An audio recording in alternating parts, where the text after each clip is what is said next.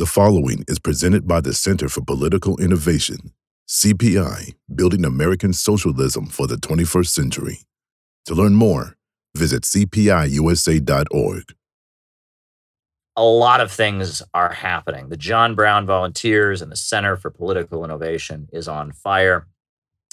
Alex Saab needs our support. And furthermore, we are headed for Nicaragua very soon. We will be headed to Nicaragua to monitor the elections that are happening on November 7th. We will be there for the vote. So plenty of things going on, but I never want to miss an opportunity to jump on to this stream and engage with all of you, because it is a deep pleasure of mine to be able to sit down with all of you and talk. What makes someone a fanatic, right? Writing it down. A fanatic. I'm always looking forward to any opportunity to engage with all of you. It's deeply, deeply a pleasure. And so I'm here. I may fade sooner than I usually do. It is already almost midnight. This stream started 2 minutes and 27 seconds ago at 20 to midnight. So I may fade sooner than I normally do, but I just wanted to take the opportunity to get on here and engage with all of you. Shout out to all of you. Shout out to all of you. Plenty that we can talk about here tonight. So the way this works is I give my opening remarks, and the whole time I'm taking my pen and I'm writing down the super chat questions. Then I do the roll call, where I call you all out as I see you, names and locations. We find out who's there, where they're at, who they are, etc. And then after that, I answer your super chat questions. Then we're done. And that's how the show tends to work here. Now, usually my opening remarks go on for like an hour. Today, my opening remarks are not going on for a whole hour, I don't think. But then again, who knows? Perhaps amid my planned rant, I will stumble upon something deeply profound and keep talking and talking and talking and talking and talking. But I don't think that is the case. I don't think that that's the case, but you never really know, right? I mean, you know that. How often has that happened in your life? You're talking to somebody and you stumble upon a point in the conversation that leads you to another point, that leads you to another point, that leads you to another point, that leads you to another point, that leads you to another point. And next thing you know, your conversation went on for hours longer than you thought it was going to go on. That kind of thing happens. That kind of thing does happen. So I'm not guaranteeing 100% it won't happen tonight. But because I feel tired, and because it's been a long day, and because of the fact that, it's almost midnight, I have a feeling I won't go on that long tonight. But there is no full-on guarantee of that. So welcome, everybody. Hit the like button, hit the subscribe button, hit the notifications bell, and we'll jump into the opening remarks. I'll be writing your super chats down as we do that, so they will get answered in the second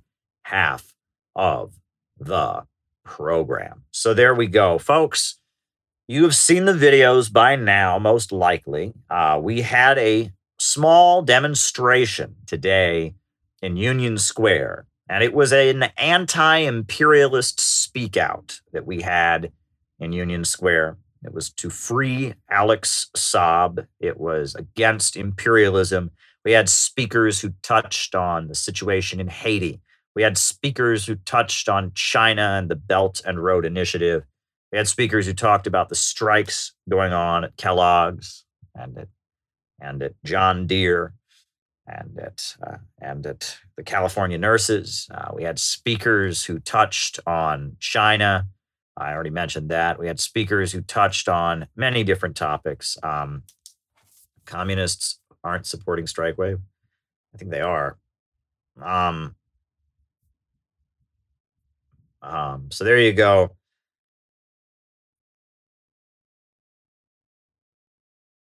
It was an interesting demonstration, and at one point, an individual. It was interesting. So we went into Union Square in New York City. Union Square is a great place to have demonstrations. Oh, you just read the book. I'm glad you liked it, Zilette. Thank you very much for your super chat and for your comments. Union Square is a great place to have demonstrations. That's why so many people do their demonstrations there. The last time we called a demonstration in Union Square, we made the mistake. All right, 1948, 1960 for U.S. Communist parties. Last time we had a demonstration in Union Square, we made the mistake of doing it on the same day that there is a farmer's market on, Wednesday, Friday, and Saturday. They have a farmer's market in Union Square. So this time, and we went and had a demonstration on Saturday a couple months ago, or maybe it was just a month ago. It was a disaster because there was the farmer's market all over the square, which made it very, very hard to find any space. And then in the area in which there was space, we were competing with the Black Hebrew Israelites, which is a Black nationalist organization. We were also competing with the anti-vaccinations protesters. And it was kind of a miracle that we pulled off our rally. I believe that was our 9/11 rally that we had, but it still happened. It was a success. And shout out to everyone who was there, by the way, because we were crammed into that one little corner of the square with the farmer's market all around us. We had the Black Hebrew Israelites shouting on one side. Thank you, Neil Frazier, for your super chat. Much appreciated. We had the Black Hebrew Israelites on one side, and we had the anti-vaccination folks on the other side, and it was crazy. But now today was not as crazy because we made a point of picking a day in which the farmer's market was not taking up most of Union Square. Wasn't taking up most of Union Square. So because of that, because the farmer's market was not taking up most of Union Square, we just set up. We set up at 1 o'clock and started doing our thing. Now, around the same time that we set up, an anti-vaccination church set up. Now, I don't even know what church this was. And it's quite interesting to me. It wasn't just a church, right? Because churches are generally indoors, right? That's why it's a building. Usually churches tend to be inside of a building, with a cross on it, et cetera. But they were some kind of anti-vaccination church. But they were anti-vaccinations. They had signs like fear Satan, or fear hell, not the virus. They had some other signs against vaccinations, and they were having their church service outside. Like us, they did not have a permit, and they just had their sound system, and they were doing their church service. And, we didn't have a permit, and we were doing our Marxist rally. It was kind of a battle of the bands, right? They would turn up their speaker, so we would then turn up our speaker, and it was just kind of a back and forth. We were on one side, the south end of Union Square. They were on the other. We weren't getting in their way. They weren't getting in ours. We were both kind of turning up. It was fear God, not the virus. Thank you, Char darling. We were just doing our thing. But then all of a sudden, this man ran up to me while I was speaking. And this man was agitated. You can watch the video. He was out of his mind. I couldn't make out what he was saying. I was trying to just keep talking, but that man he was agitated. He had his glasses and he had his spit coming out of his mouth, and he was fired up. And I tried my best to just de-escalate the situation, make clear that we were not his enemy. We were not opposed to Christians. David Fox says, watch the John Brown Volunteers at Union Square on YouTube. Please accept this donation for them. Keep up the excellent work. You're very welcome, David Fox. You're very welcome, David Fox. It was a challenging day, I'll be honest. And that guy was foaming at the mouth, and he was fired up, and we just, and of course, he was coming at me because I had the microphone. And I couldn't even, I've watched the video and I've been able to kind of understand what he was on about. But at the time, I couldn't figure out what he was saying. It was like, do you want to listen to some rock and roll music? I didn't. But at the time, I think what he was saying was he felt like we were ruining his church service's music or something. Well, they were ruining our Marxist rally. Again, we had just as much of a right to be there as that guy. Now, I've received some interesting messages about who that guy may or may not have been, and I'm not going to comment on that. Other people can talk about that. The video's up there. I am not going to comment on that at this time. I did not know who that individual was. I just tried to offer him some kindness, and tried to, talk about the mental health crisis and how fired up people are. And when he saw that we weren't going to rise to his level, right? We weren't going to, well, we weren't, he wanted to fight. He came in there ready to fight, and we weren't going to fight with him, right? We were going to be friendly to him, but we weren't going to let him step on us, right? At that point, Keaton Mansfield and other people that were there, Chris and other folks, they stepped in there and made sure he wasn't, Joey and others, he wasn't going to knock me over. But I mean, once he saw we weren't going to meet his rage with rage of our own, we were going to stand our ground. We weren't going to go anywhere. But at the same time, we were going to just, continue doing what we're doing. And we were going to offer him, compassion and sympathy, not rather than rage. He saw he wasn't going to get anywhere, and he moved on. And it was kind of an exciting moment. It was kind of an exciting confrontation. But it makes you think. I mean, I'll tell you, New York City, you always have crazy people walking around the streets of New York City. I mean, you always have people walking around who talk to themselves. You always have people that are doing drugs on the corner. This is part of urban life, right? As you see homeless people, you see people that have mental health problems, et cetera. But since the pandemic, it has really escalated. There's a higher level of unemployment, for example. There's a higher level of unemployment. There's a lot of people who, maybe they did have a job or they did have someplace to go, and now they're just kind of on their own. And since the pandemic, it has really, really escalated. You have to, on the one hand, it's like you have to be careful how you talk about this, because there are some right-wing folks who talk about this, and they just hate these people, and they consider these people to just be garbage, and they want all these people to be killed or locked up, and that's not my approach. I have compassion for these folks. I see them as victims of the system. I see them as people that the capitalist system has driven over the edge, or maybe it's just life circumstances. I don't see them as, I don't see these people as my enemy. So when I talk about there being a problem with many of these people, I don't want to make it sound like they themselves are the problem. I want to say that they are symptoms of a bigger problem, which is capitalism. That's what I want to say, and that's how I want to see it. But at the same time, not all these folks are necessarily pleasant to be around. Honestly, some of them can be a lot rather unfriendly, and it's not my job to go out and be all their best buds and all of that. But at the same time, I don't buy into this right wing. What is it they call it, NIMBY? Not in my backyard, NIMBY. I don't buy into the NIMBY stuff, right? And I don't believe these folks should be dehumanized. And I don't think that these folks should be treated as pariahs. And, when Rudy Giuliani became mayor of New York City, he really made life miserable for homeless people. He very much, he made it illegal to sleep on a park bench. They put these, you go to New York City, the subways, they have these benches, but they're like proofed so that no one can lay down on them. They got like dividers on them, so no one can lay down, stuff like that, it's not good, right? It's a desire to, and then a lot of what Rudy Giuliani did was criminalize these people, and just, make it so they would get arrested, and beaten up, and just, make all kinds of little laws that the police could use to arrest these people and rough them up, right? And that's what they talk about, broken window policing. A lot of that was, it's like, okay, make it a crime to sleep on a park bench so that, okay, fine. The police arrest the guy for sleeping on a park bench. Well, but then, they beat him up a whole bunch, and then they charge him with resisting arrest, and then he's in the jail, and he's not, sleeping on a park bench anymore. And, it's that kind of thing where you just, and that's the whole thing. There is a dark and evil side to the New York City Police Department.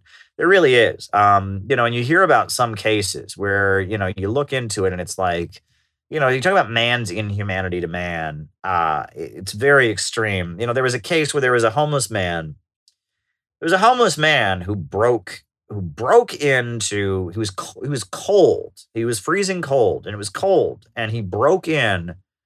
He broke into some place to keep warm, and that was his defense, was that he broke in to keep warm. He was a homeless man, and he broke into, a building to keep warm, basically. And I guess he was arrested for this, and he was, like, making a defense around this, and then on Rikers Island, he was put into a prison cell, and he was cooked alive, basically, in this cell. They turned up the heat so much that he was overheated and killed in the cell.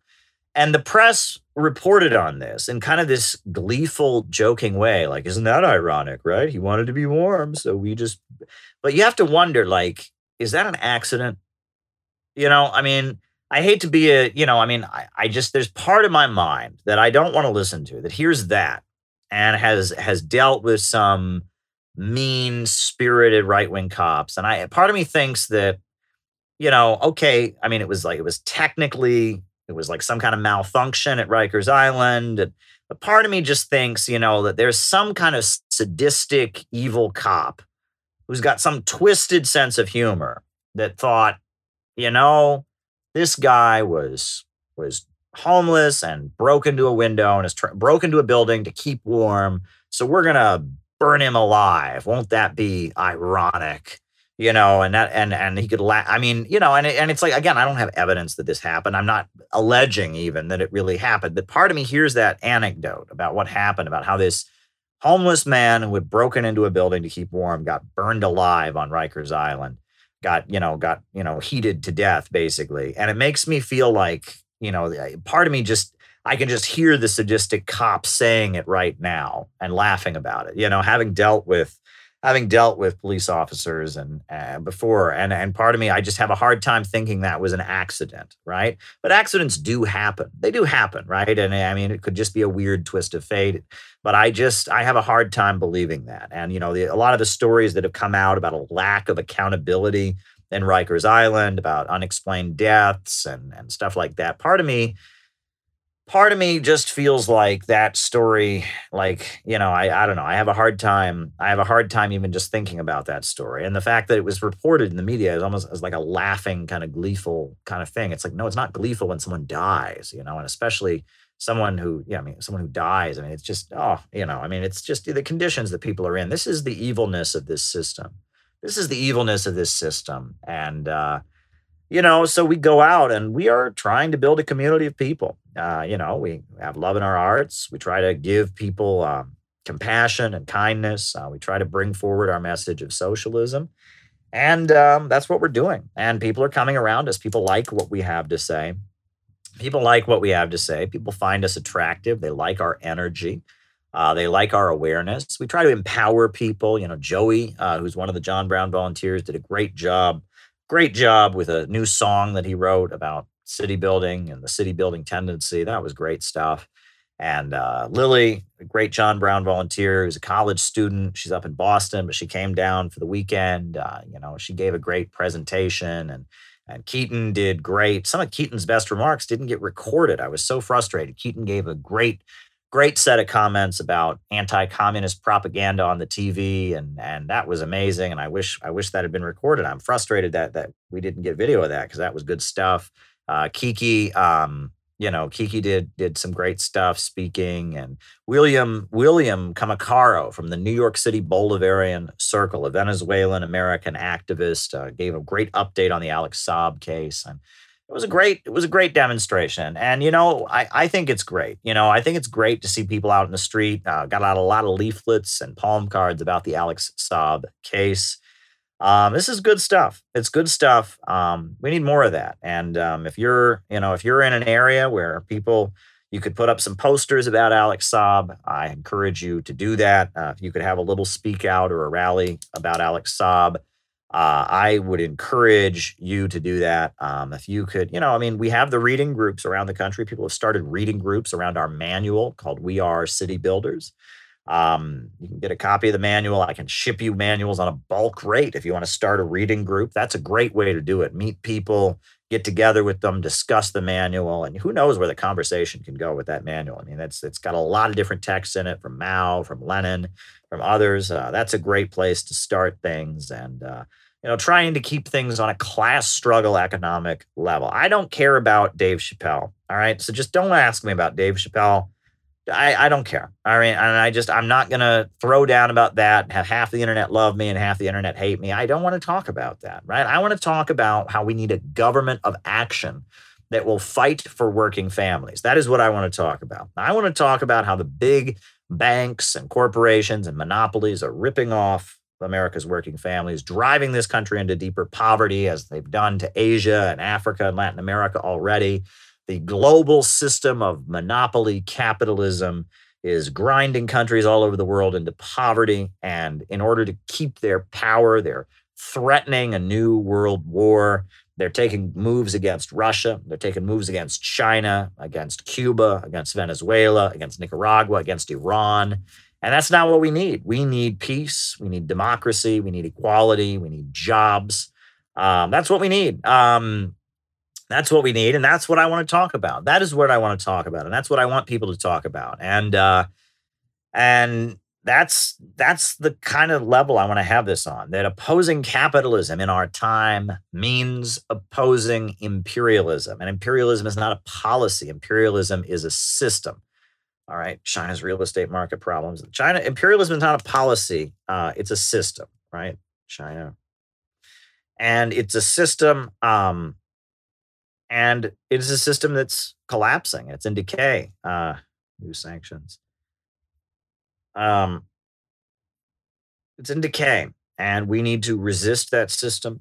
We need to build solidarity. The working people of the United States need to stand in solidarity with the people around the world who are fighting for their national liberation.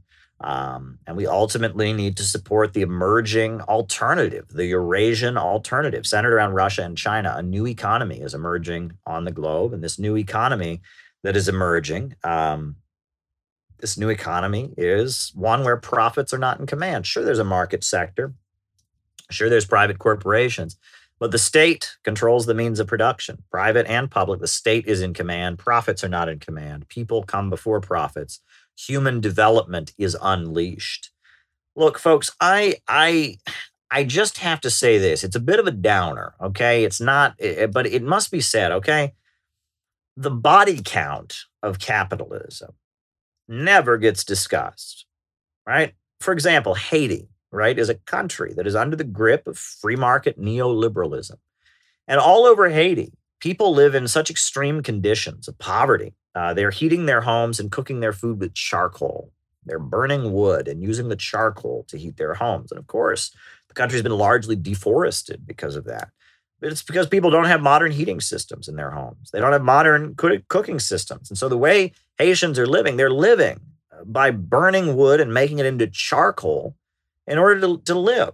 Now, I mean, that's capitalism. That is capitalism. That is the capitalist system. That's what the capitalist system, right, has offered, right? For office. That's what they're offering. That is capitalism in Haiti. That system that has driven so many people into poverty, where people are eating dirt mixed with oil. I mean, that is capitalism. That is what capitalism has to offer. Since this pandemic has started, the deaths of malnutrition-related deaths have escalated. One estimate that I've heard for malnutrition-related deaths since the pandemic, one estimate that I've heard, shout out to you, Richard Bruce, welcome, glad you're with us. One estimate that I have heard is that there have been 1 million malnutrition-related deaths per month since the pandemic began. Now, I want to get that number checked. Obviously, I don't want to just announce that to the world as undisputed fact. Obviously, there's no one sitting there counting exactly, but that is one estimate that I've heard. This is capitalism. Capitalism is a holocaust. Every day, capitalism is a holocaust, right? Right. Third worldists. Wait. With bourgeois.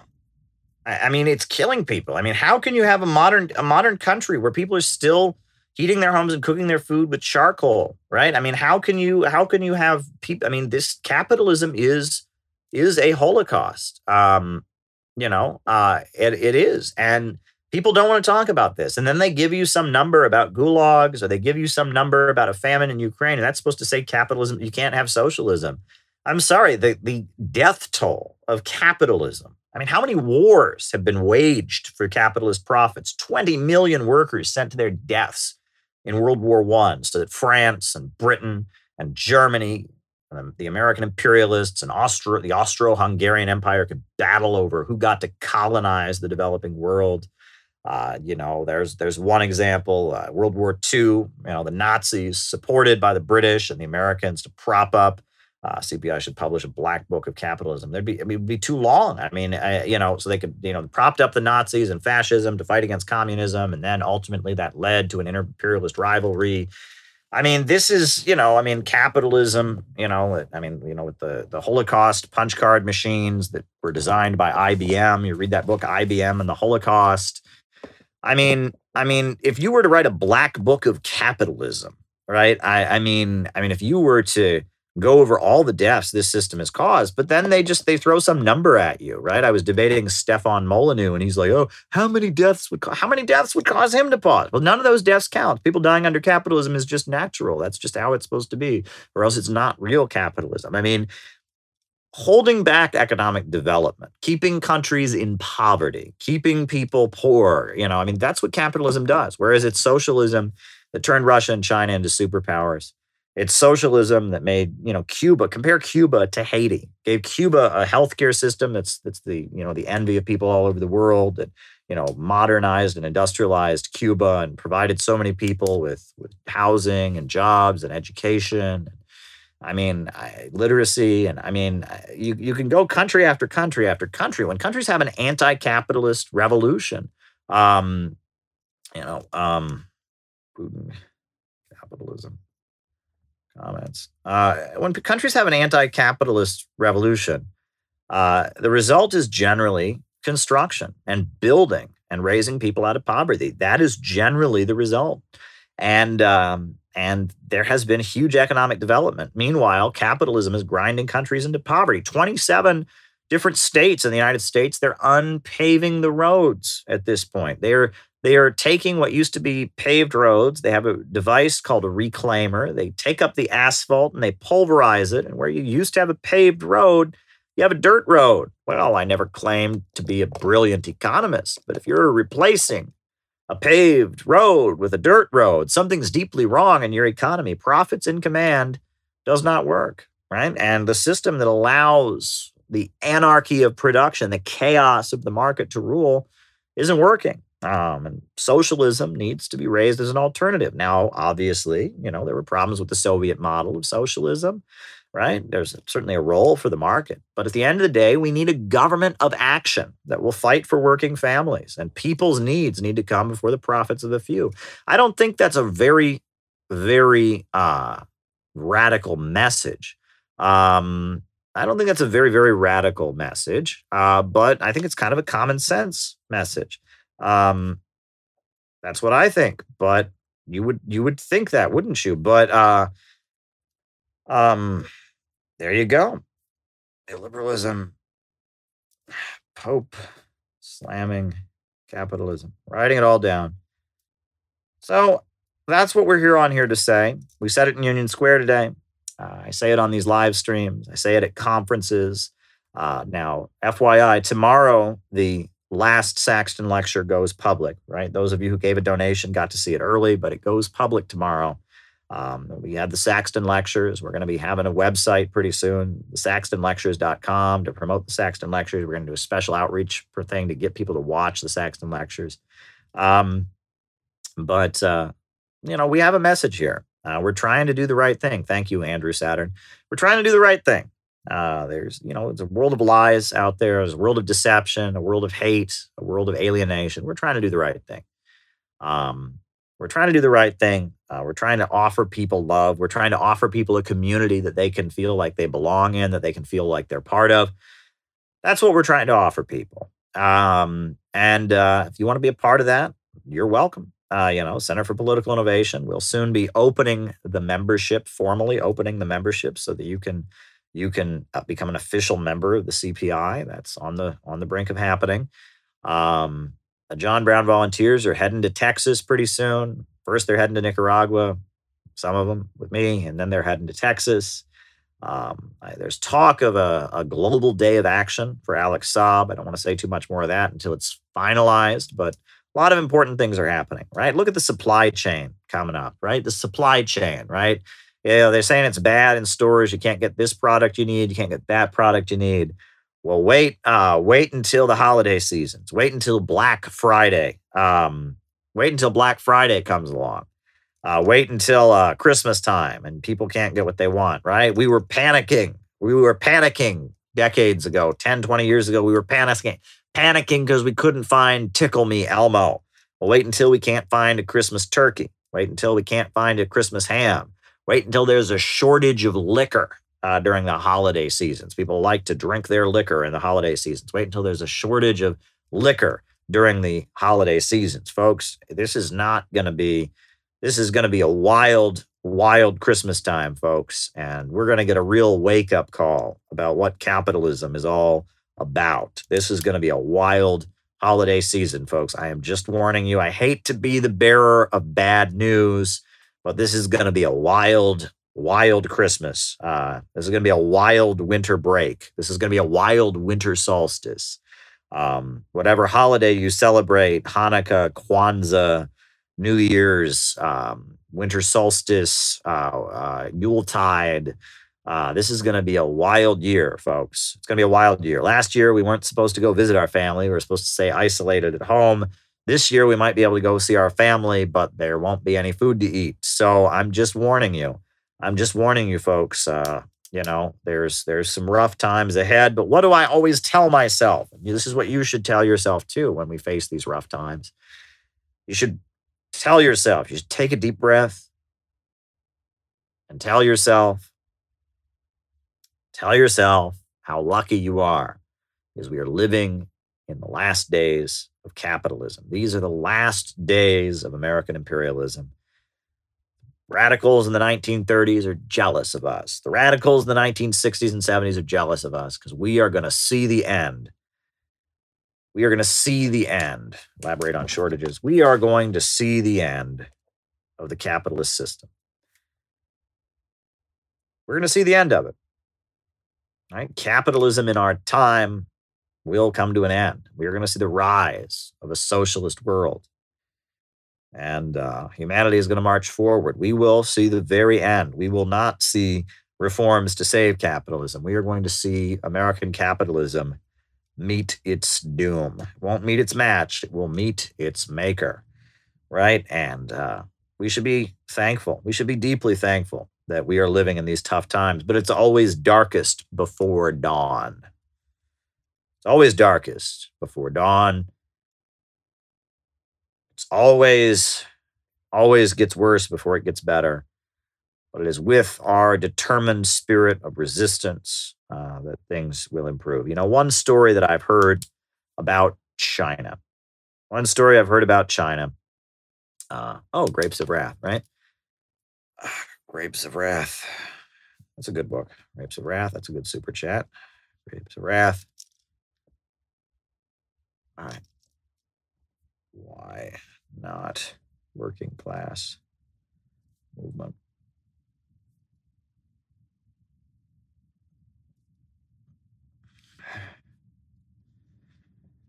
One story I heard about China was that there was a woman who was a Roman Catholic. And at the time of the Communist Revolution, she was hostile to the Chinese Communist Party. She was hostile to them because of the fact that she was a Roman Catholic. They were godless communists. And then the Chinese Revolution happened, and, they sent literacy volunteers all over China to teach low-income folks how to read. And they started the Barefoot Doctors program. They got medical aid to people. She kept praying. She kept going to the Catholic Church and praying. She kept resisting the Communist Party. kept opposing the Communist Party. And then, they built storm levees so that people didn't die from flooding.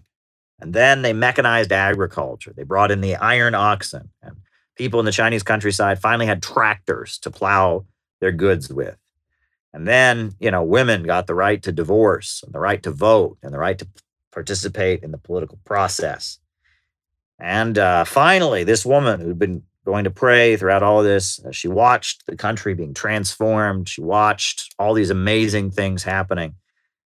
She changed her mind about the Communist Party. And she said, they might be godless communists, but all these years I've been going to the church and praying for stuff. But now I look at what the communists are doing, and everything I've been praying for all these years is happening, and they're doing it. And it looks like God is working through them. And maybe instead of condemning them as godless communists, I ought to recognize that maybe they don't realize it, but God is on their side. And that's how a lot of people throughout the history of communism have come to become sympathetic with socialism, right? And it's a hard pill for people to swallow. But, when people take control of the means of production, and when you have a revolution, when you have a government that fights for working people, big changes can happen. And people may be hostile. They may do everything they can to resist it. But it'll happen. When I was in Venezuela, I'll tell you this, and then we'll move on from that, and we'll get to the second half of the show. But when I was in Venezuela, I went into central Caracas, and there's a commune, a colectivo that I went to, and there was a woman there who was 18 years old. She wore army pants, khakis, military pants, strong woman, and she had been an orphan. She had been a homeless child in Caracas who didn't speak English. She spoke only the indigenous language. Her family had been kicked off their land. They'd come, and she'd been a homeless child in central Caracas. She'd been adopted and taken into this colectivo, adopted. And she was there, and we were interviewing her about what it was like in the commune. She said, Hugo Chavez raised me. We watched him on TV every time he did Allo Presidente. Every time we did Allo Presidente, he was on there, and he raised us. We were brought, thank you, David. Have a good meeting. Have a good meeting, David. And we were brought up on Chavez. And she said, I'm a religious person. She said, I believe that I was brought to this earth to die for Hugo Chavez, to die for the revolution. That is the purpose that I have in this life. I'm not alone. There are thousands of young Venezuelans who will die for Hugo Chavez. They will not come back. The imperialists will not come back into the country. That's a slogan we use, but it's not just a t-shirt. They're not coming back to Venezuela. And that's why the Venezuelan government is still in power. I mean, they've thrown everything at Venezuela. They've made it hard for them to get food, right? They barricaded the country. They drove the oil prices down. They've been burning food warehouses. They've assassinated John Pilger, right? They've assassinated, leaders of the Bolivarian Revolution. Some people even think Hugo Chavez may have been assassinated. But yet here they are. They keep coming, right? And that's because there are millions of people who believe in what they're doing, who are ready to give their lives for it, ready to be part of a bigger project, of something that's bigger than themselves, ready to fight for socialism. And that's why they're still in power. Any other country, you have to imagine, if the United States faced half of what Venezuela was facing, we would have already overthrown the government. There'd be blood running in the streets. But Venezuela, they've resisted coups. They've resisted destabilization. They can't bring the government of Venezuela down. And the U.S. imperialists are coming to terms with it. They just can't bring the government of Venezuela down. They can't do it. They can't do it. And why can't they do it? Because there are people like that woman we met. There are people like that woman we met who are just not going to let it fall. They remember what life was like before Hugo Chavez. They know what they're fighting for. They know who's responsible for the problems they're having right now. And they're not going to surrender. And that's the same with China. That is the same with China, same with Cuba. All these countries are going to reform. They're going to update their socialist system, but they're going to fight for it. And that's what you need to remember. And we need to build that kind of core here in this country. We need working people that are hungry, that are suffering, to not blame immigrants for it, not blame African Americans, not blame China for it. We need them to blame the ruling class. We need to build that kind of core, that solid core of revolutionary, dedicated people. That's what we need to build over here.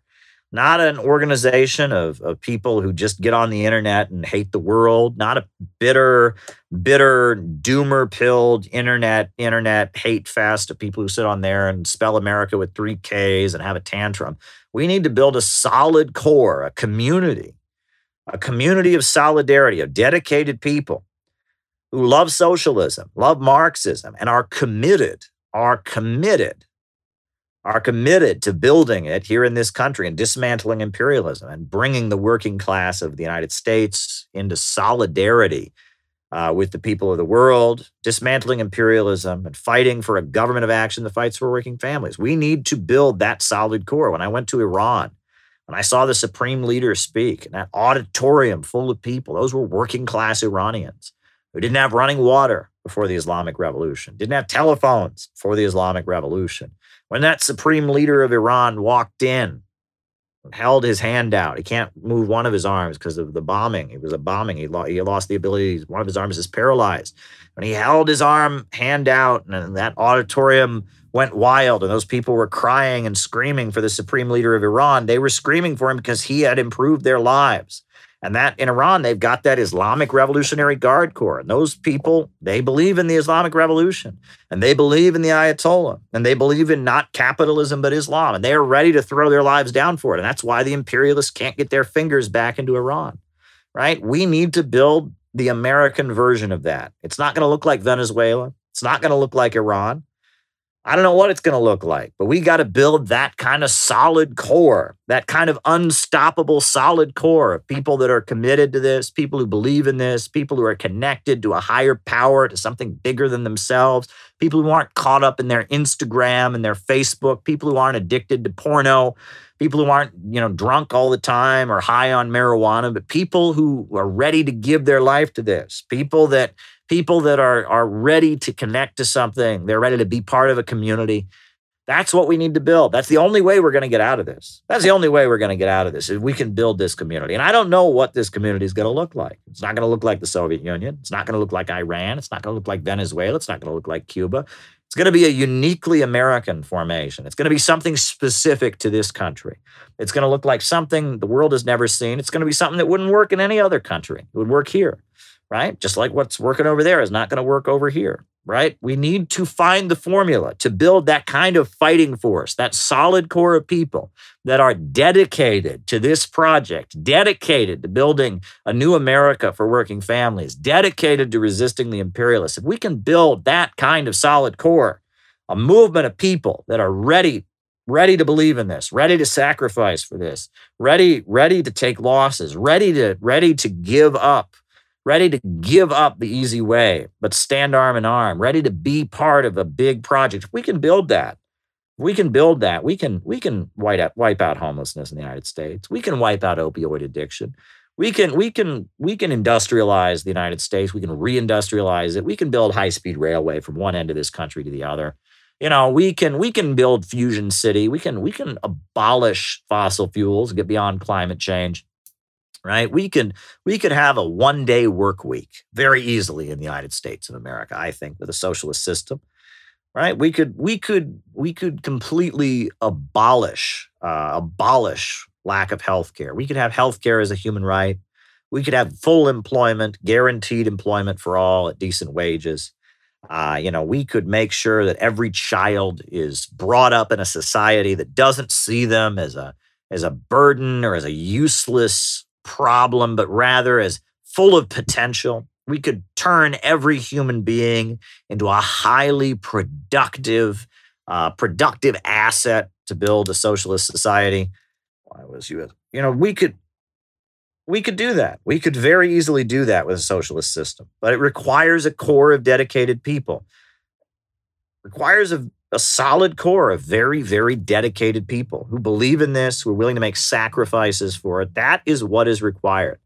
And if we're not wrangling with how we can build a solid core of people that are committed to overcoming capitalism in America, we're not doing our job. right? We can talk about, okay, we want to do this, we want to do that. Oh, I'm in the Communist Party. Yeah, well, I'm in the Revolutionary Communist Party. Well, I'm in the Socialist Workers Party. Well, I'm in the International Socialist Organization. Yeah, well, I'm in the Communist Party USA Marxist Leninist. Well, I'm in the Marxist Leninist Refoundation Committee of the United States Workers International.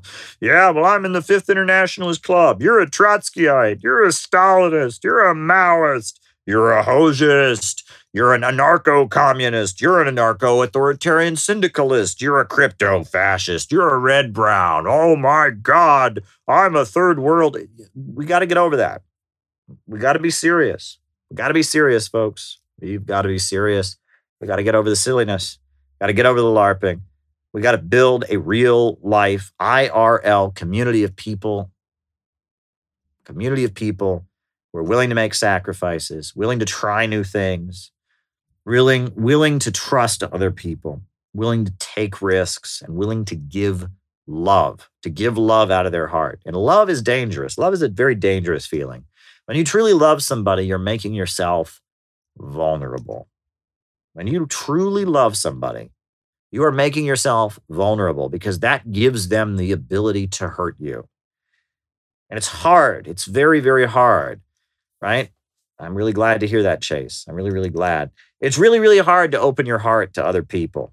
It's really hard because doing so, it doesn't just enable you to get satisfaction out of them. It makes you vulnerable. It makes you vulnerable. But we have to build a community where people can love, where people can learn to love, where people can feel like they can open their hearts and make themselves vulnerable, where people can get connected to other people, get connected to a higher power, get connected to a cause, get connected to the struggle to take up history's challenge.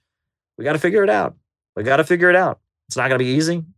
It's not going to be a walk in the park. It's going to be difficult at times. There's going to be rough days. There's going to be sacrifices. There's going to be people who get hurt along the way. We don't want that. We want it to be a walk in the park. We want it to be easy. We want it to be swimming downstream, but sometimes we're going to have to swim against the current. We're going to have to swim against the current sometimes, right? Folks, enjoy Biden while he lasts. It's much easier now to be a communist than it's going to be in a little bit. I have a feeling these are great. These are times full of great opportunities. People are interested in communism. Trump is down for the count. Biden is up there going, hey, man, can we build some infrastructure? Right? We got to take advantage of this moment because it's going to get harder. It's going to get a lot harder soon. I can guarantee you that. Right now, things are open still, but liberalism will collapse on itself eventually. We're going to have illiberalism pretty soon. Right now, we have we have a weird situation where things are getting worse, but there's still an openness, right? And pretty soon, as the instability continues, they're gonna shut down this openness. So if we don't seize this moment, if we don't take advantage of this moment and make the most of it, we will be doing ourselves a great disservice because what we're getting away with now in terms of meeting people, in terms of spreading our message, in terms of recruiting people, in terms of building communities and organizations and networks, we may not be able to do in times come. It could get a lot harder really quickly. So we have got to take advantage of this moment, right? I said I gave 5 years. I mean, that was about a year ago. So we got 4 years, right? We got 4 years. 4 years, folks. Got to take advantage of this moment. We got to seize the time. That's what we got to do. So there you go. On that note, folks, names and locations. I will call you out as I see you, and then I will start answering your super chat questions. So names and locations. Dylan in California, Finn in Duluth, Stephen in Riverside, Arturo in Anchorage, Chaya in Montreal, Craig in Fort Lauderdale, Tulare, Sam in Missouri, Micah in Las Vegas, Duluth, right? Belize Joey, Troy, New York, California, Clydebank, Enoch, Australia, Suffolk County, Florida, Ontario, Canada, Kendall in San Diego, Kieran from San Diego, Seattle, Los Angeles, Jenny Lynn, Io Hillary in New York, shout out to you, Elias in Wisconsin, New Zealand, Mindanao to Midwest, Olympia Logic, Tony in Tasmania, Austin, Texas, ATX, Neil Frazier in Hong Kong, China, Indonesia, Kinky in Southern California, shout out to you, Kinky, Australia, matey, Katie in Cincinnati, Pomona, California, West Virginia, Alan in Chicago, Winston in St. Louis, Chris in Korea, Richie in Staten Island. Shout out to you, Richie. I hope all's going well with you. Cardoba, Tom Frost, Dario from Brooklyn. Shout out to you, Dario. South Carolina, Scotty, Bermuda, David, Detroit, Michigan, Sydney, Australia, Martin in Ireland, John McCarthy in Chicago, North Carolina, Maryland, the Theocracy of Utah, Texas, Pittsburgh, Iceland, Zach in Seattle, OP, Florida, Gabby in Chicago. Shout out to you, Gabby. Isaiah in Dallas. Shout out to you, Isaiah. Welcome, everybody. Welcome, welcome, welcome, welcome, welcome, welcome, welcome. Isabel in Toronto. Shout out to you, Isabel in Toronto. Anybody else with us tonight? Names and locations, names and locations. I will call you out if there's anybody else, and then we'll start hitting the super chats. Bayonne, New Jersey. Shout out to you, Red Illuminati. He's got a great YouTube channel, by the way. Great commentary, great stuff. Red Illuminati. Check him out. Check him out. Right? Anybody else? Norway. Brage is in Norway. It's either my way or Norway. There you go. Anybody else? Names and locations. Springfield, Missouri. Camel spider attack. Springfield, Missouri. That is quite a name you got there. Camel spider attack. Neil Frazier is with us. Shout out to you. Steve in Seattle. All right, folks. Now is the time when I start answering super chat questions. If you have another super chat question, I will answer it. We got a few here for me to get through, but that's all right. What makes someone a fanatic? Well, a fanatic is someone who is very, very excited about a particular topic or task. And they go over the top into it, right? So everyone's kind of mildly interested in politics for the most part, but then people that are political fanatics get really into it. Some people are very interested in bowling, but then professional bowlers are fanatical bowlers. People that are professional full-time bowlers, excuse me, they are fanatical bowlers, right? That fanaticism is an emotion more than anything. When you get a thrill out of something, that's what I would argue is a fanatic. All right. Communists who aren't supporting the strike wave. Oh boy, right? That's a manifestation of ultra-leftism. I mean, the argument is, oh, these workers aren't communists. Oh, they're just trying to get a bigger share of imperialism. Man, when there's workers out on strike, they're up against the same corporations that are looting the developing world, right? Kellogg's, that's an agribusiness conglomerate. That is hurt the developing world. The people of Mexico, they've got screwed by American agribusiness. The people of Haiti have gotten screwed. They're up against Kellogg's. They're up against this agribusiness monopoly that has devastated people against the third world, right? Just like the farmers of Haiti got destroyed by Kellogg's, just like the farmers of Mexico got destroyed by Kellogg's, just like, so many people have had American agribusiness and, agricultural monopolies, put their farming sector out of business. They have to import food from the United States. Now we've got workers in the United States that are facing an attack from Kellogg. It's coming after their health care, coming after their pensions, doesn't want to give them a decent raise amid this inflation.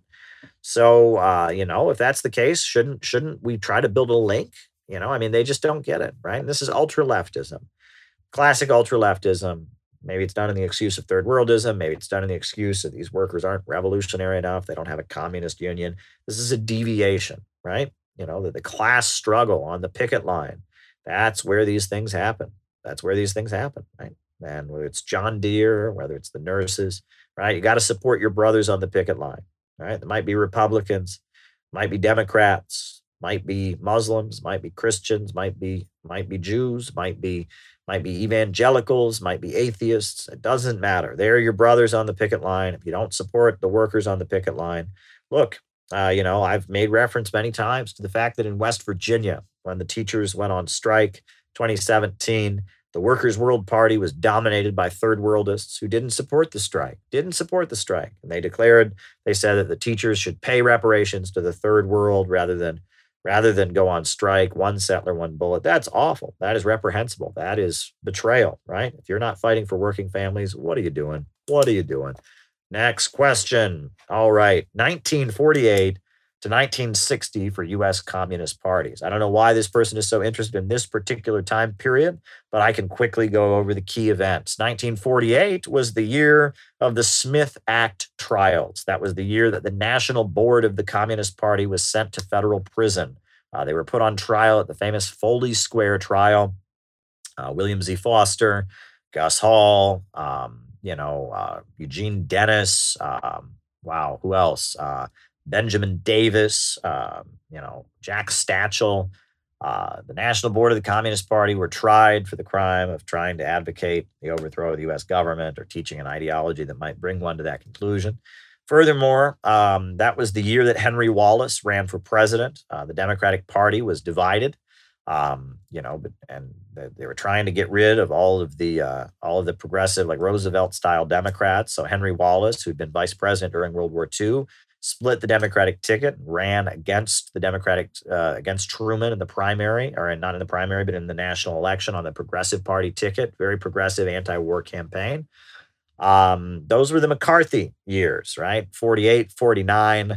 Those were the intense years of McCarthyism. You had the Korean War that broke out, the Korean War. And there was only one demonstration against the Korean War. And I've heard the reports of that demonstration from someone who was there. There was an older woman who had been there when she was very young. And she had, there had been a gathering in Times Square. And all these people had gathered wearing their suits. And then someone said the code word. And then they unfurled a banner that said, Young Communist League, U.S. off the Korean Peninsula. And immediately the cops came and started clubbing them. So they broke apart. And then they went down Broadway. Gathered in Madison Square, 34th Street. Again, just stood there until someone said the code word. Then they unfurled the banner, and immediately the cops started clubbing them. Then they went further down. They went down to Union Square, and they went down, and they did it all throughout Manhattan. Got beaten up and arrested. The USA was a full-on police state during the Korean War. You couldn't be a communist. Communists were jailed and locked up in many different states. They were indicted and charged. But they still protested. And then the very famous writer Howard Fast tells the story of how he rented a hotel room facing Times Square. And he got big speakers and he blasted anti-war messages out into Times Square from his hotel room, locked the door to the hotel room and blasted anti-war messages until the police came and broke the door down. That was the kind of thing. Protesting the Korean War was not a thing one could do. There were protests against the Vietnam War, but protesting the Korean War was very difficult. People did it. What else happened? That was the period where, because of McCarthyism, the Trotskyites were tested, right? The Trotskyites had always maintained that they were so much more revolutionary than the Communist Party. Oh, the Communist Party, they want a popular front. But we want permanent revolution. We're the real revolutionaries. Communist Party, a bunch of sellouts. They support Roosevelt. They support the Democrats. They support Stalin and the Soviet Union. We're the super ultra revolutionary New York City intellectuals. We're the Trotskyites. But then McCarthyism happened. Right. Grandfather. Right. Writing it down.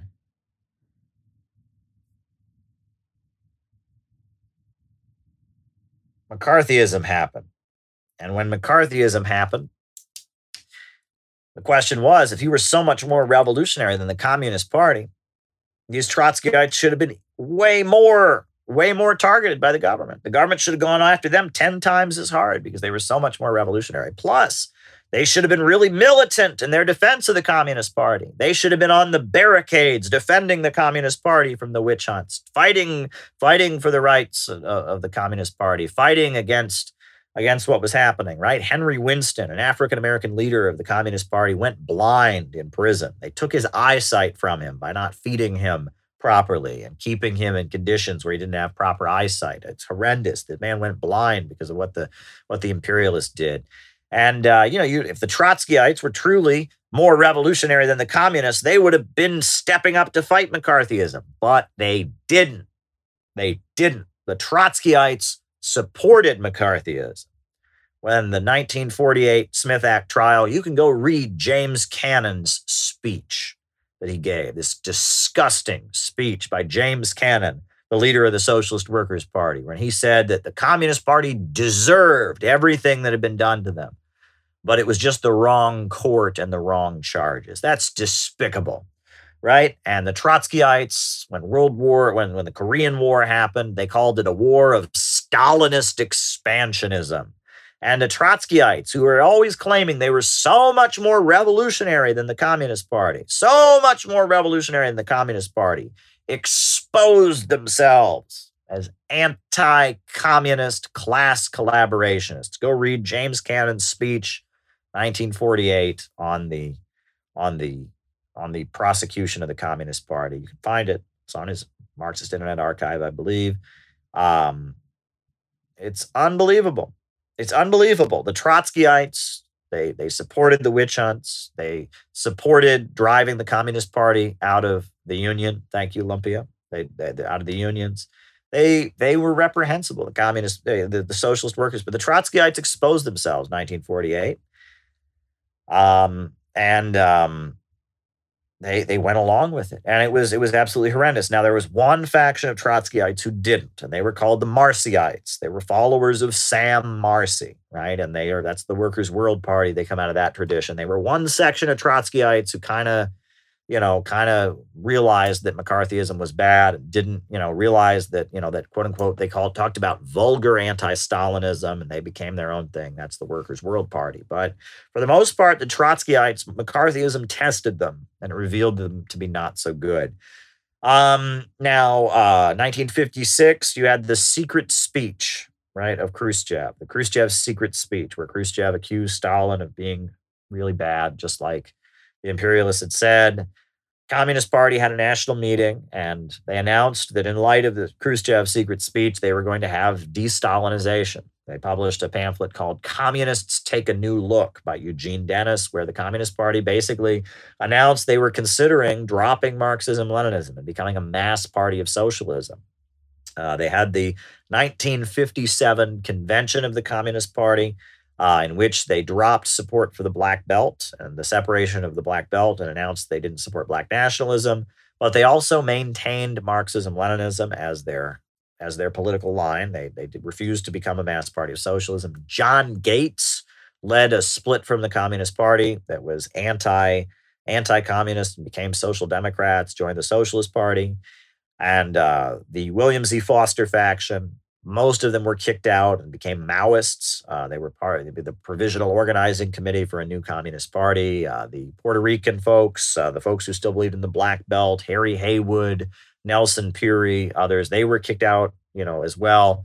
And the Eugene Dennis and Gus Hall faction, also Elizabeth Gurley Flynn, they became the leadership of the Communist Party, with the Fosterites weakened and mostly expelled. Foster was not expelled, but a lot of them were. And the John Gates revisionist faction, anti-Soviet faction, kicked out. The Communist Party was significantly weakened in 1956. Also around that time, 1956, the Trotskyites were talking about regroupment. And some of the Trotskyites wanted to merge with the Socialist Party and form a whole new party that would be just kind of a collection of anti-Soviet communists. And that was the idea. And there was a big debate within the Trotskyites about regroupment. It was called regroupment. There were some people that were kicked out of the Communist Party in 56 and 57. They formed something called the Provisional Organizing Committee for a new Communist Party. There was also something called Hammer and Steel that was formed. And that was a couple people that were kicked out of the Communist Party. They started a newsletter called Hammer and Steel. And they were like, eventually became Maoists, but they were early, anti-revisionists. So that was 56. You have to remember that, McCarthyism, after the death of Stalin and after the execution of the Rosenbergs, McCarthyism started to break, right? 1954 was the year that you had the lynching of Emmett Till.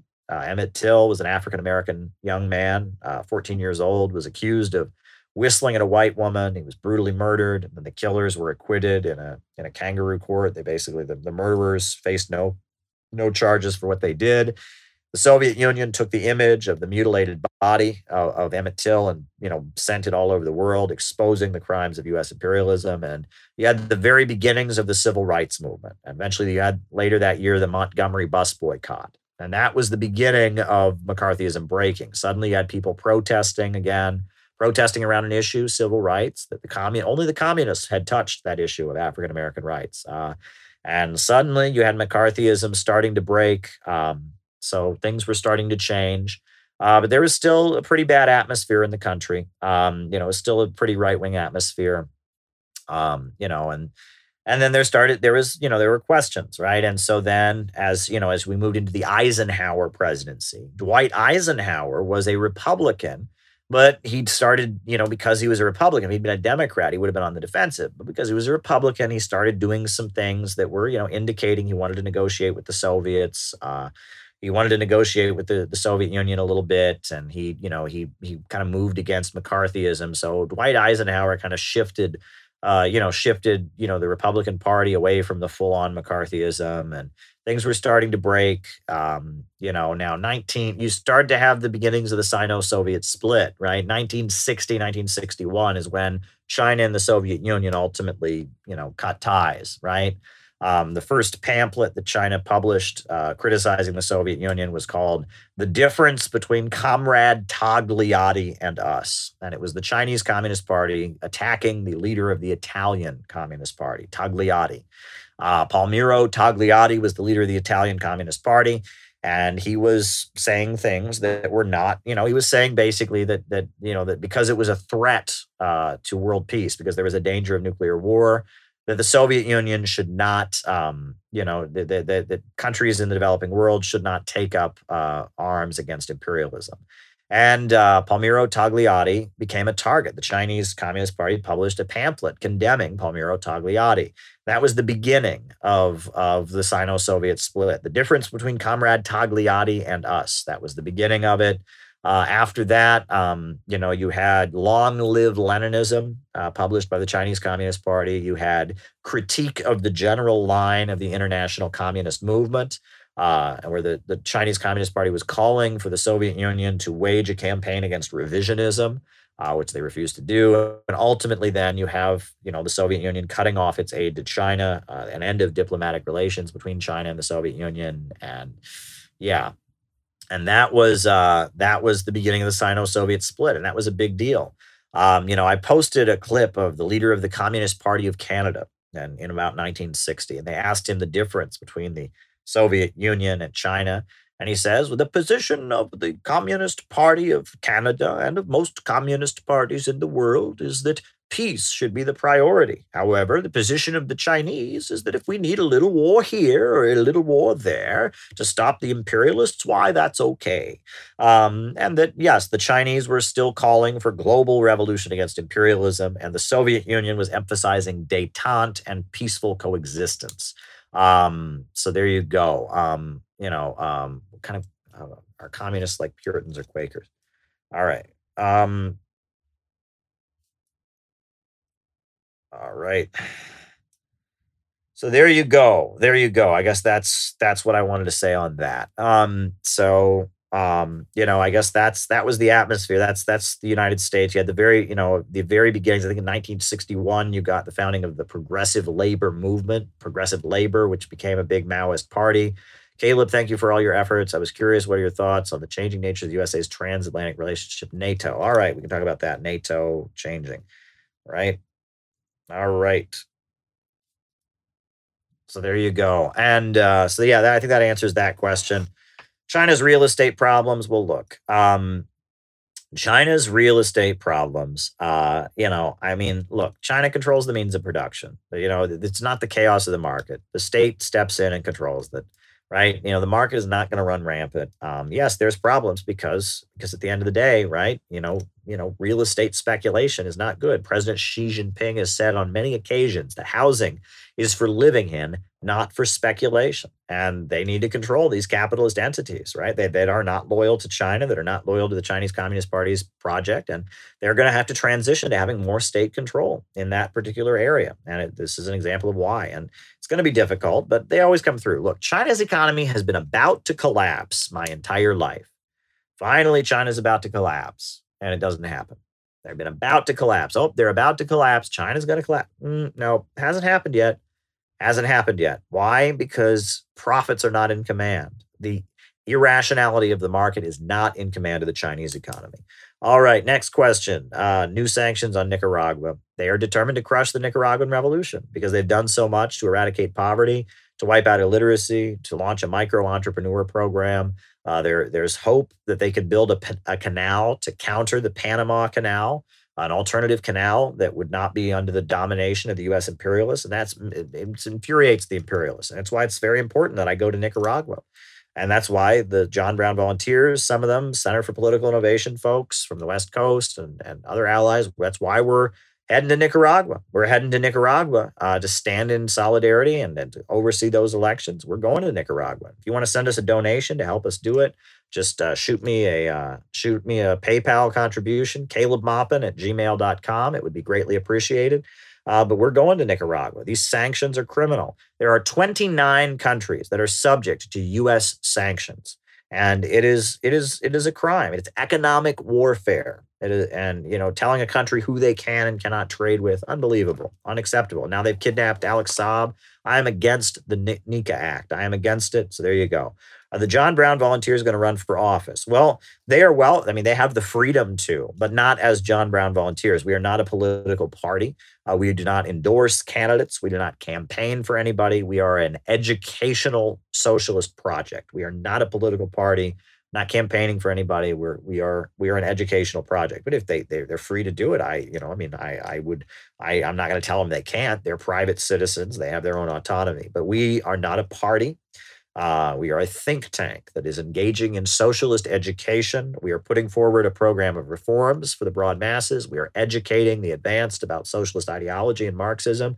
But there you go. Third worldists conflate U.S. workers with the bourgeoisie. Yes, they take the concept of the aristocracy of labor, which is a Leninist concept, and they blow it up into something that it's not. They try to convince you the U.S. workers are the exploiters because they benefit to some degree from imperialism, which, yes, working people in the United States have a higher standard of living than working people in Somalia do. No question about it. That doesn't make them the exploiters. It means that they get a bigger crumb, right? That they don't face the super exploitation that people in the developing world face. But at the same time, they still don't get paid the full value of their labor, right? They don't get paid the full value of their labor. And at the same time, the imperialists are demolishing the labor aristocracy, right? They're driving down the living standards. So this is an opportunity to build solidarity. It's not the opportunity to denounce the workers.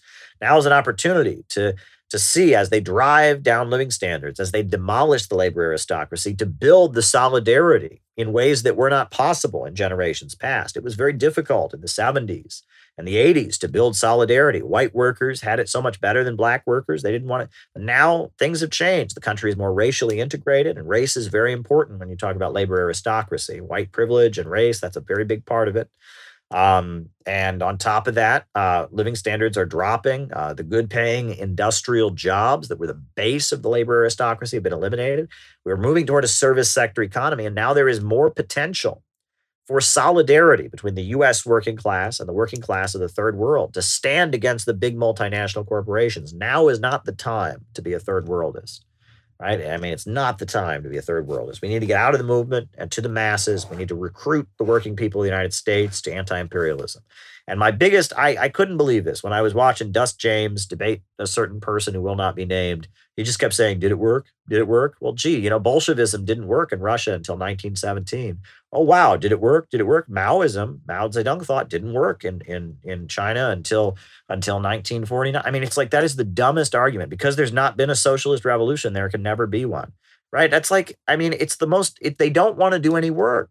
It's not easy. People have died for this. People have gone to prison for this. You know that? People have lost everything for this. People have gone, I mean, Henry Winston lost his eyesight for this.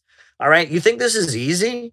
You think this is easy? But that's what they think, right? I mean, I was arguing with somebody on Twitter earlier today, and they were just saying to me, oh, US workers support imperialism. Yeah, there wouldn't be so much support for imperialism among US workers if they didn't benefit from imperialism. I'm sorry. All over the developing world, there are right-wing working class people who believe in anti-communist. I mean, it's just like they don't want to do any work. It's like there's not an immediate payout. There's not an immediate payout, so it can never be done. So I can just sit on my computer and be pessimistic. It's unbelievable to me. They just don't want to.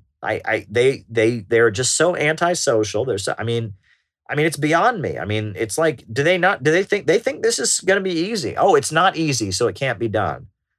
I mean, they don't get it. I'm sorry. Do you think it was easy for the Bolsheviks? Do you think it was easy for Mao? Do you think it was easy for Fidel Castro? Do you think it was easy for the Bolivarians in Venezuela? This stuff isn't easy, folks. If you're just going to go out there and like, oh, all right, well, everyone at my job is pro-imperialist, so therefore, I'm sorry, it's easier now than it ever was before. I'll tell you that much. It was far easier now than it was in the 90s. It's far easier now than it was in the 80s. Far easier now than it was even in the first decade of the 20th century. I'm sorry, folks. It's a lot easier now than it once was, but nobody said this was easy. Nobody claimed this was going to be a walk in the park. It's hard work building organizations.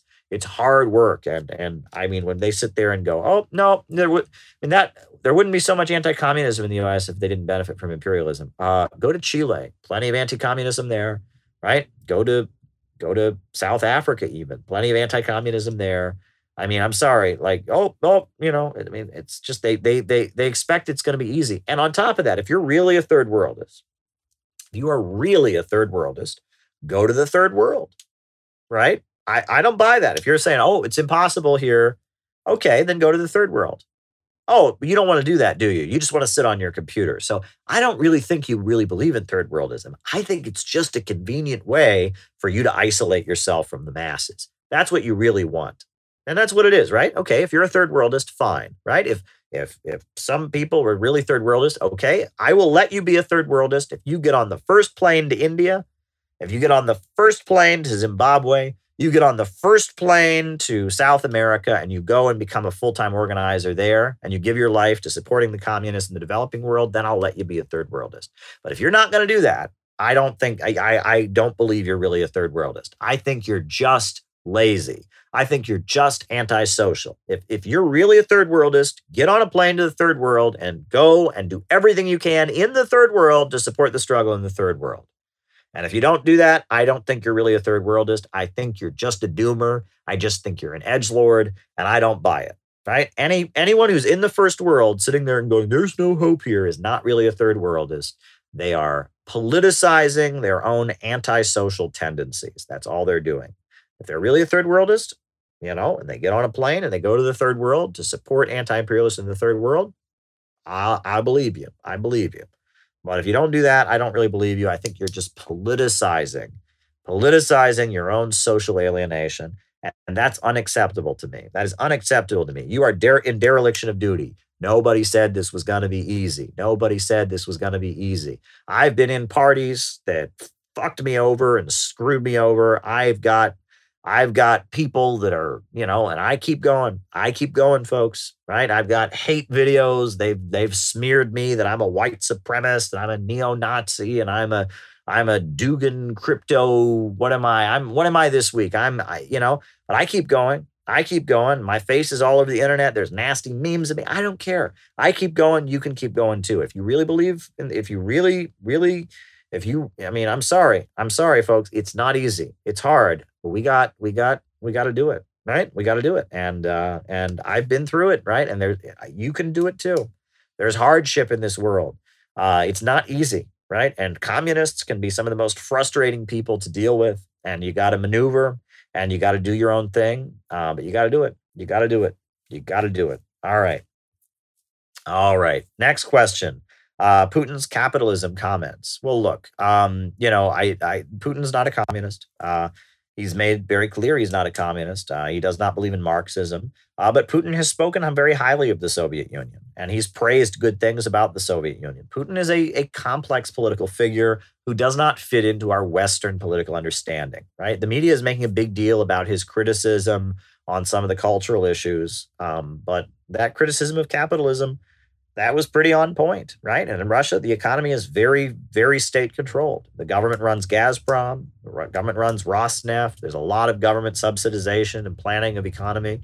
They're not into this free market insanity in Russia, right? Russia rescued itself from the chaos of the market in the 1990s by moving toward state control of various industries. And Putin is not a believer in free market capitalism. I'll tell you that. Not a communist, but not a believer in free market capitalism. All right. Putin has criticized the Bolsheviks' illiberalism. Well, I haven't seen those comments. I mean, I know Putin's not a Bolshevik, not a communist. So it doesn't surprise me. And that also, look, you can't. It is a little bit of an illusion. You can't have a whole country adopt exactly the same ideology. It might have worked at one point in history. People were a lot more collective oriented, but nowadays there is this extreme individualism. And look, I mean, the problem with democratic centralism is, if you join a democratic centralist party, they don't just want you to agree about, their issues. They want you to agree with them about all of world history. They want you to have the exact same position as them on Hungary in 1956, on Czechoslovakia in 1968. And that's hard to do, right? And that it's not totally realistic, that people do have differences of opinion. And so, if that's what he meant, which I haven't seen the comments, I don't know what he meant, but if that's what he meant, whereas, the democratic centralist model where the Soviet Communist Party was demanding, like, you agree with them on every line, that's not realistic, right? And if you want to have a modern communist party, you can't really do that. So there you go. Next question. The Pope slamming capitalism. Well, the Catholic Church has always condemned capitalism, even before capitalism as it emerged, as capitalism was emerging. Roman Catholic anti-capitalism predates capitalism, and it predates leftism by a long time, right? The Catholic Church opposes Marxism also. They consider Marxism to be a godless ideology because it believes in materialism. They believe you can do the right thing despite your material circumstances. Humans are not slaves of the material reality, that you can, appeal to your what you consider your greatest victory. You can appeal, you can overcome your human desires and do the right thing. They reject Marx's economic determinism, and they have other criticisms of Marxism. But yeah, I mean, the Pope slamming capitalism, it's a matter of emphasis, right? During the Cold War, the popes didn't do that kind of things. That would be seen as sympathetic to the communists. At times when the USA and Western Europe were getting along splendidly, I think that's pretty much what he meant. Yeah, but on times when Western Europe and the United States are a little farther apart, the politics of the Pope shifts, and the Pope emphasizes the anti-capitalism stuff. So there you go. Elaborate on the shortages, supply chains, right? That there's been this slowed down demand, and it's a mess. It's a mess. It's a mess. And it's a mess. I mean, it's empty stores, and it's a disaster. It is an utter disaster. It is an utter disaster, folks. Grapes of Wrath. The Grapes of Wrath is a great book. It's by John Steinbeck. He was sympathetic to the Communist Party at the time he wrote it. I think his wife was actually a Communist Party member. John Steinbeck became anti-communist in the 1950s, but he was sympathetic earlier. At that time in 1939, when he wrote that book, he was sympathetic. It's about the Great Depression, and it's every other chapter. The first chapter is about the Joad family. The next chapter is like an essay or kind of a fable that makes a political point. And the next chapter is about the Joad family again. It's about this family of Okies. They're in Oklahoma. They lose their farm and they travel to California to survive. It talks about the labor movement. It talks about the Great Depression. There's a great analogy in there. The guy's about to lose his farm, or his home is going to get run over by a tractor. So he's standing out there with his rifle and he's going to shoot the guy on the tractor. The guy on the tractor says to him, "Don't shoot me. Don't shoot me. I'm just a guy on a tractor." He says, "Okay, I'll go shoot the guy who sent you." He said, "No, then they'll just hire another guy." And he says, "All right, well, I'll go shoot the bank." He said, "Well, you can't really shoot a bank. A bank is like an institution." The guy is standing there going, "Who do I shoot? Who do I shoot?" Well, the point is you can't shoot a person, right? There's no individual person who caused the depression. The problem is capitalism. There's one paragraph in The Grapes of Wrath where it compares, I kid you not, it says, when you realize that Washington, what is it? That Washington, Lincoln, Marx, and Lenin were results, not causes. And it's basically talking about how it compares the American Revolution to the Marxists. It's quite exciting stuff. And it talks about how a red, that's what they call communists. The Reds, a red is anyone who wants more than 5 cents an hour. A red is anyone who won't just roll over for the bosses. Right, the Reds are the heroes in the book. Right, they're the people organizing the farm workers. Once they get out to California, they're fighting for the farm workers. It's a great book. It's a great book it is a great work of social realism, the kind of art that the synthetic left tried to destroy. There was a great article from, I think it was one of the journals of education. They published an article, How the CIA Flattened Literature. And it's all about how the Iowa Writers Project, which was an effort to, fund and cultivate great writers in the United States, was funded by the CIA. And the CIA started the Iowa Writers Project to cultivate fiction writers in the United States.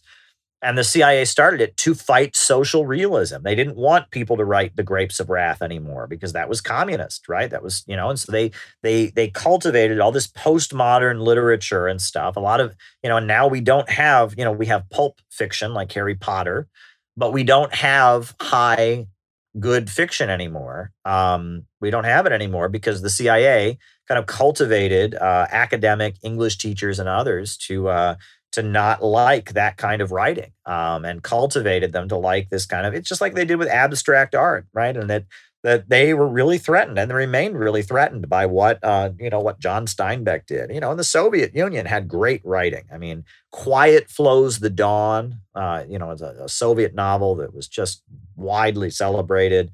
It's just, we don't have writing like that anymore. At least it doesn't get published, right? They've cultivated all these English departments and all of that. Very funny, folks. I'll tell you a story. I had a professor in college. I took, writing in college. This guy, he was qualified, right? It's not easy to get a job at a liberal arts college. Not easy to get a job being an English professor in liberal arts college.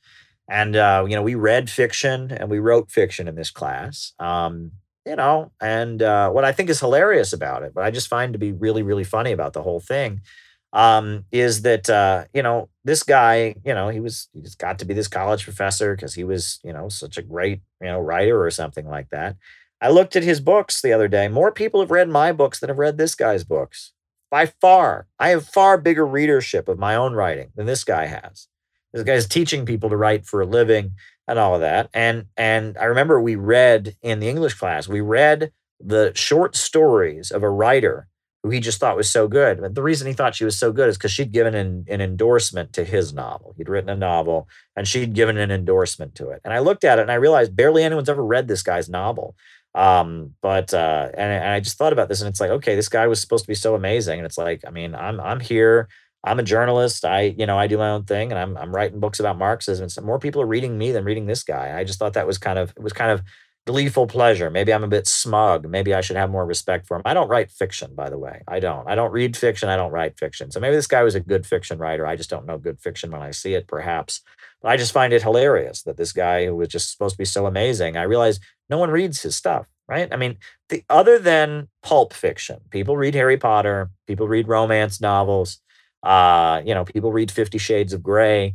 But other than that, there's nothing like Grapes of Wrath nowadays. There's not high fiction, right? People don't, right? When it comes to fiction, people either read pulp or they don't read fiction, right? So there you go. I don't know that filmmaker. I just don't know anything about him. Sorry. Wish I could answer your question.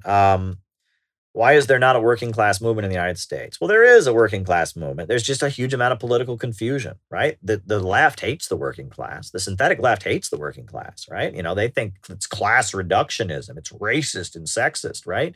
I mean, the Medicare for All March was attacked by DSA. The DSA leadership went out of their way to attack the Medicare for All March because how dare you disrespect AOC and disrespect the squad.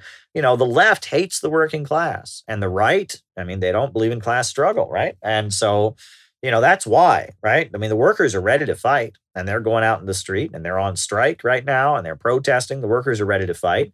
The sentiments are there and there is people in the streets. People are doing it. There's Medicare for all. There's labor movements. There's people supporting Bernie Sanders is huge. There is a workers movement, but there is a misleadership, right? The synthetic left appointed leadership of the left, the Jabba the Vosh and Skippy the Bear and the Michael Harringtonite, Gloria Steinem, CIA, DSA, Jacobin folks, they hate the working class. The very people they're supposed to lead, they hate, right? They're all woke and they think the working class are all a bunch of dumb racist bubbas. And that's the problem. It's a lack of leadership, right? And that this is what Lenin points to in his book, What is to be Done, is that left to its own devices, you have to have a leadership with a correct political understanding. If not, it doesn't happen, right? You need leadership to make it happen. And the leadership that has been provided is compromised and is problematic. So that's up to us. We've got to do it. We've got to be the center for political innovation. So there you go. Jackson Hinkle is amazing. Jimmy Dore. Jimmy Dore is stepping up to be a leader of the working class. He's a comedian, for goodness sakes, but he's stepping up to be the leader of the working class because there's a void. People need leadership, and there isn't anything. And so Jimmy Dore is stepping up. And other people are stepping up. The Fred Hampton leftists, the Convo Couch, right? There's good stuff happening. Haas, he's great. He's doing good stuff. And there's a void that's been created because of the woke bread tube, cult hates the working class. Well, those of us who are socialists who don't hate the working class, we've got a job to do. Best John Pilger movie, go see The Coming War on China. Great piece by John Pilger, a lot of information in it about Bikini Islands, about Deng Xiaoping and China. Great stuff. That's great stuff. Go see The Coming War on China. That's great stuff. Why was the USSR depoliticized in the 80s? Well, look, the Soviet Union did not have public debate. There was not public debate in the Soviet Union. All the votes were unanimous. All the disagreements were behind the scenes. Everyone voted unanimously, right? And because there was not public debate, and because during the Stalin era, because of the purges and such, Frankfurt School, right? Because of the Stalin era, to blame. Because of that, because in the Stalin era, it became understood that if you got too involved in politics, you might end up in a gulag. And because a number of factors, the Soviet Union was under attack. It was never given a moment of peace. And as a result, it developed, it emerged in a way that was ultimately enabled it to be brought down, right? And that socialism, the Soviet Union achieved amazing things in terms of defeating the Nazis, wiping out illiteracy, industrializing, raising people from poverty. But their political model had problems, and they weren't able to adjust their socialism in a way that would save it, right? During the Gorbachev years, they tried to adjust their socialism, and it ended up destroying it. They weren't able to bend, and so they broke. Okay, all right. Your grandfather claims that Truman saved South Korea. You run a great channel, Caleb. Well, thank you. Thank you, Finn. I do the best I can. I'm doing the best I can. Your grandfather claims that Truman saved South Korea. Well, no. I think, how he put Park Chung-hee, the brutal military dictator, in power, right? And he armed and backed Park Chung-hee, who was a brutal military dictator who killed lots of people. I'm sorry, not Park Chung-hee, Syngman Rhee. He armed and backed Syngman Rhee. I'm not a member supporter, but I want to point out that DSA endorsed Medicare for All March. Much smarter than New York DSA. Well, I'm glad to hear that, John McCarthy. I know a lot of great people in DSA. DSA is not by any means a uniform organization where everyone agrees. There's different perspectives in the group for sure. Truman was backing the dictator Syngman Rhee. And after the Korean War, you had the April Revolution, where the students in South Korea rose up against Syngman Rhee. And the industrialization, right, of South Korea happened later under Park Chung-hee. That happened like a decade after the Korean War. So Truman saving South Korea. No, Truman protected the military dictator Syngman Rhee, who then the Korean students overthrew. And then it was the Kennedy administration that brought in the military dictator Park, and it was Park who industrialized South Korea. So your grandfather doesn't know what he's talking about, right? He just hates North Korea, hates communism, It's not that simple, right? And you have to remember, even up into the 80s, North Korea had a stronger economy than South Korea. So there you go. It was after the fall of the Soviet Union that North Korea started having its big economic problems, right? North Korea was very strong economically until then. Are communists descendants of the early settlers, Puritans, and Quakers? No, right? Well, okay, there's some continuity there, right? For example, right? I've noticed that particularly among Maoists, there are some WASPs, right? White Anglo-Saxon Protestants, right? That New England, that New England liberal spirit, right? It's there among communists. It's not as pronounced as it once was. Like if you go, John Brown, right, religious fanatic from Ohio, but his parents were from New England, religious fanatic who gave his life to oppose slavery. There's a certain mindset that was in New England. Quakers, Puritans, people that, they believed in God with all their faith and heart, and they were dedicated and full of passion. And the followers of Henry George, who was not a Marxist, but was like a progressive, economist who advocated the nationalization and taxation of land values. And that there is and you can go back to Ralph Waldo Emerson and Henry David Thoreau. There is this New England radical tradition, okay?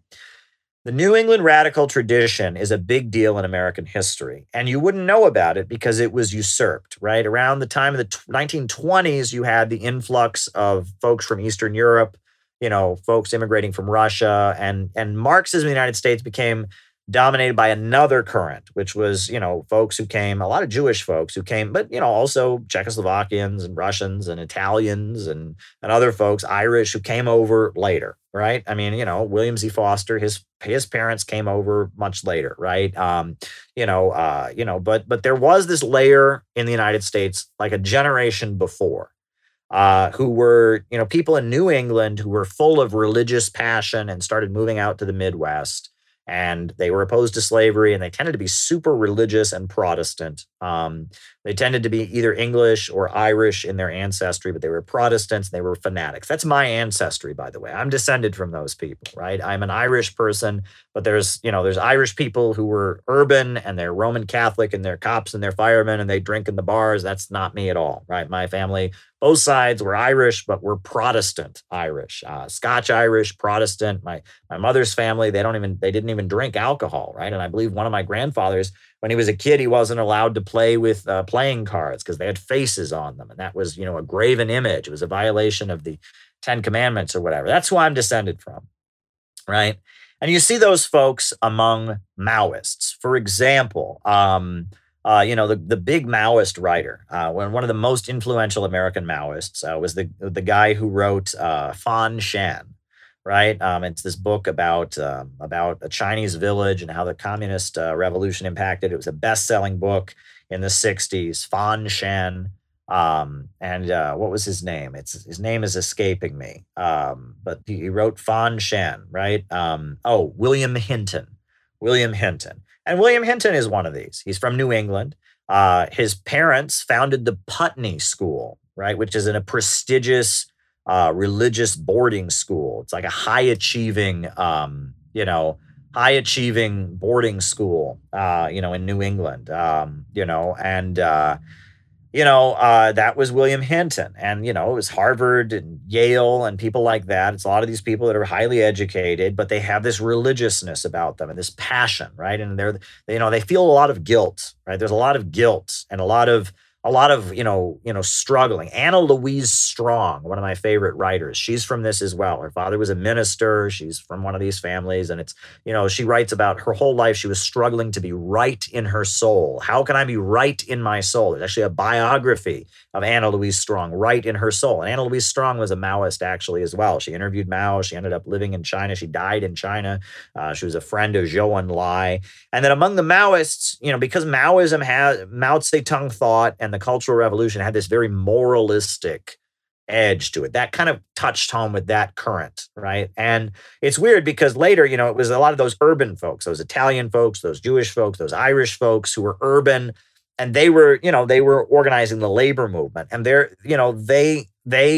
they were communists as well, right? And that was the Communist Party USA, and that was William Z. Foster, and that was Gus Hall, and that was, that was Students for a Democratic Society later. But they had different values, right? They were anti-capitalist and all that, but they had a different perspective. It wasn't this moralistic anti-capitalism. Most progressive of the Kennedy brothers, I don't even know. It wasn't this moralistic, it wasn't as moralistic and it wasn't as religious, right? These people might have been atheists, but they were still religious in a way.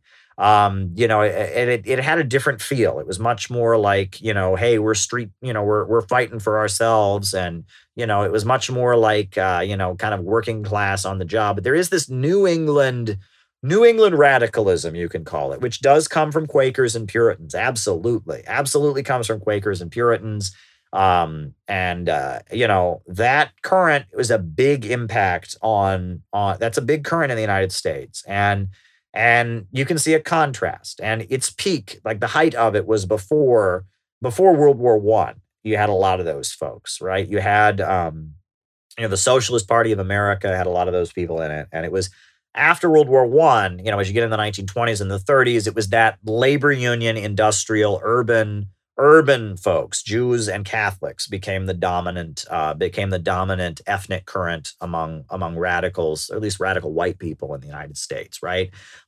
So it's interesting to think about, right? And some of these Communist Party people, some of the people that were big in the Communist Party, it's interesting because, like, if you dig a little deeper, they are from this current. There were a lot of intellectuals who were sympathizers with the Communist Party that came from that old New England Puritan tradition. Corliss Lamont. I don't know if you've ever heard of Corliss Lamont. He was a very famous scholar, a writer who was a pro-Soviet voice. And he came out of Harvard and Yale and all of that. You can read Corliss Lamont. And his nephew, Ned Lamont, was a big Democrat in Connecticut who ran for office in Connecticut and was like running against Joe Lieberman. And it's that current, that New England radical current. It exists. Lyndon LaRouche, interestingly, his parents were both Quaker, like fanatical Quakers who had their own sect that broke away from the American Friends Service Committee. Lyndon LaRouche comes out of that current. Anna Louise Strong is from that current. John Brown is from that current. And that's important, right? It's a very important part of U.S. radical politics that has been kind of overshadowed, right? The 1930s labor movement and then the counterculture of the 60s kind of overshadows that. And that the values you get from those folks are a little bit different. It's much more moralistic. It's much more, it's much more quote unquote puritanical, right? I mean, Anna Louise Strong, right in her soul. She's wrangling. How could she be right in her soul?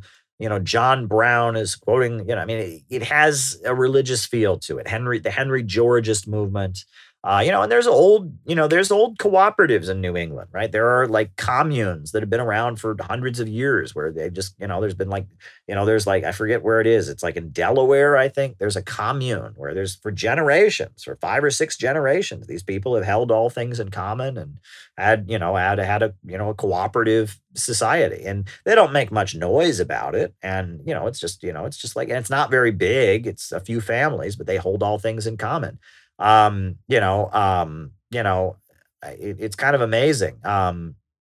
It's kind of amazing to think about. But so yeah, New England radicalism is an important part. But then, you have the urban radicalism that was, a big deal that came in the 20s and 30s. You have the counterculture then of the 60s. So it's still there, though. I would argue it's still there. I mean, look at me. Those values that I got, and it's funny because my family is not at all radical, but they, I told you who my great or one of my ancestors way back was an important person in all of this. Charles G. Finney, who was the founder of Oberlin College and was an abolitionist, a religious fanatic and an abolitionist. And that, that's an impact, right? And that it's weird. You wouldn't think that this kind of ethnic stuff would have an impact, but it really does, the more you think about it. And, and I could go on for this. I could go on about this. And I don't want anything I'm saying here to be taken out of context, right? Because at the end of the day, when you speak with generalizations, right? I'm talking about, what this group and their values versus this group. But yeah, you don't really know. At the end of the day, there's outliers, right? Among every one of these groups, right? So, but yeah, New England radicalism, you have the urban radicalism, you have, I don't know, it's all, there you go. All right. How is NATO changing? Well, Brexit was big, right? There's always been a rivalry between Britain and the United States versus the European mainland. And Brexit, cemented that separation. It's related to nuclear power and the fact that it's American and British folks, corporations that dominate the oil markets. It's related to the fact that nuclear power is very popular in Germany and France, but it's very unpopular, among the British and the Americans and among the oil banking elite. It's related to the fact that Russia is the neighbor of Germany and Belgium and a lot of these places, and they want to buy natural gas from them. And that distance, right? It's been said many times the greatest fear of the British is that the Germans and the Russians would become allies. That's the greatest fear the British have ever had, because if that happened, they would lose control of the European mainland. That the British have struggled. They've struggled to control the European mainland to make sure that they are the top dogs of imperialism. If the Germans and the British, or if the Germans and the Russians ever got to be friends, that would spell the end of the British Empire. That would spell the end of the British Empire, right? And it would spell the end of the British Empire, right? That would mean Western Europe would join with Eurasia, and that would mean the end of Atlanticism, right? The Atlanticist pathology, the Atlanticist domination of the world would be brought to an end, and that's the great fear, and that's why Hitler was brought to power, to make sure that didn't happen, right? If there had been a communist revolution in Germany during the 1930s, then Russia and Germany would have been together, and that would have been the end of Western capitalism. Would have been the end of Atlanticism. And that is they fear that more than anything. Why do you think there's still troops in Germany? Right? East Germany's been gone for how long? Why are there still U.S. troops in Germany? Why? Well, it's to keep this from happening, right? It's to keep this from happening. Next question. What is my greatest victory? I don't know. I mean, I can think of, are you talking about my greatest political victory? Are you talking about my greatest personal achievement? I'll tell you, I'll answer it this way. I haven't read it. I just haven't read it, Zach. But I'll tell you this: the greatest decision that I ever made was moving to New York City, and I don't know how I made that decision because I didn't think about it. I just did it. The greatest decision I ever made was moving to New York City.